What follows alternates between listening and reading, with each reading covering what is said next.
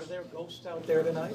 I don't know, man. We were just locked in tonight, I think, as a defensive unit. You know, when you get a lot of time to prepare for a game, you start just going over everything over and over again. And I think it showed for us tonight as a defensive unit of just being prepared. You know, extra time we got to go over, you know, playing Gaze in Miami. We got to go over some of the Miami problems that we've had, the first game. So we got to go over a lot of stuff. So I think as a unit, we were well prepared tonight.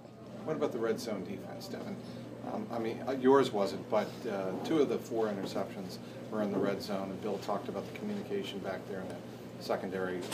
What makes you guys so good, or made you guys so good tonight in the red zone? Yeah, I've been saying that all year. You know, third down and red area is the key to us defensively, and it's something we work on every week. We talk about it in the meeting room. We talk about it when we're on our own of how we want to play things, because we kind of understand, you know, the field strengths, but it's a tough area. You know, teams motioning, trying to do kind of gadget stuff. It's just a lot going on in the red area, and it happens fast. So we always talk about trying to be on the same page, and it shows up, you know. And I think what always helps our red area defense is when our front is able to keep the quarterback in the pocket and apply pressure. And we saw that tonight, made a big difference of, you know, being able to have those 2 interceptions in the red area. With your everybody obviously on the defense has to pull on the same chain. It seems like always the guys up front seem to be making a play on the quarterback to help you guys get the interceptions on the turnovers in the back end. How important have those guys been up front the last couple of games, because they've been seen run at the quarterback a lot? Yeah, it's been all year. You know, we talk about being aggressive. We talk about trying to make our own plays defensively and not just, you know, sitting back and waiting.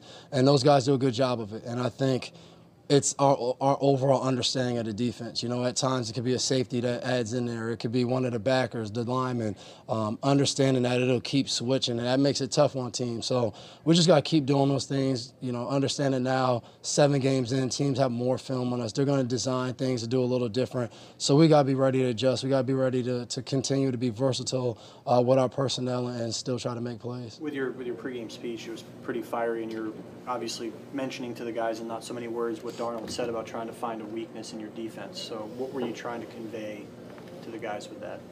I take a great honor in getting to talk to those guys before the game, and for me, it's all about getting our best. And whenever we step on the field, it's us playing at our best. You know, not really even much to do with our opponent, you know, but us coming out and understanding it's a blessing for us to have the opportunity to play with each other. It changes every year, and I've learned that throughout my 10 years, and I want us to take advantage of every opportunity. So tonight, a big night, Monday Night Football, a division game, team we've already played, you know, earlier in the year. So I was just trying to get the guys fired up and ready to go tonight, and I guess it worked out well for us. Did it irk you what he said, what Sam said?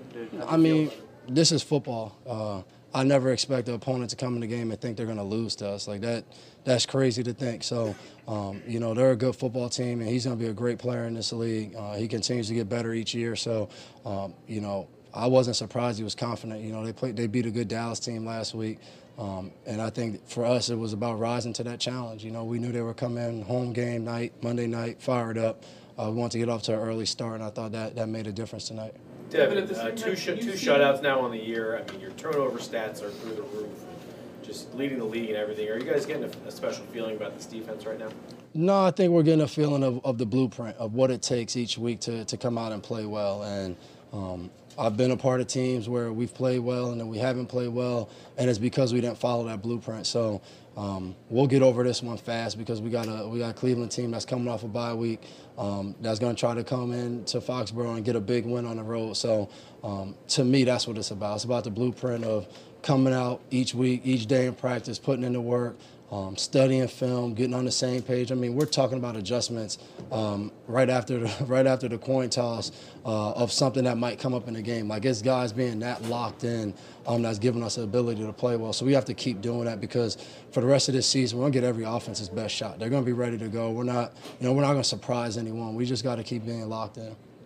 Devin, is it energizing for you guys as a defense when you start to see a team get rattled, when you start to see them get frustrated when things that they're expecting to work out? I think that helps. You know, getting off. I think for us is getting off on third down and turning the football over, and I think that's what gets us fired up. Because when you can do that, you're going to frustrate any team. You know, you can go out there and get turnovers, make them go 3 and out, get off the field. listen, we got one of the best offenses in the last 10 years I've been here. If we can keep getting them on the field, 4, 5, 6 turnovers, like that's going to make a difference in the game. So I think we feed off that of having an opportunity to get them the ball back, them go make plays. We make a couple plays of our own, and then we could get a game and get in control of that game, make them one-dimensional, make it a passing game, and then we can really start doing what we love to do. Final question. We don't have to have one. Thank you. Good Good night. night.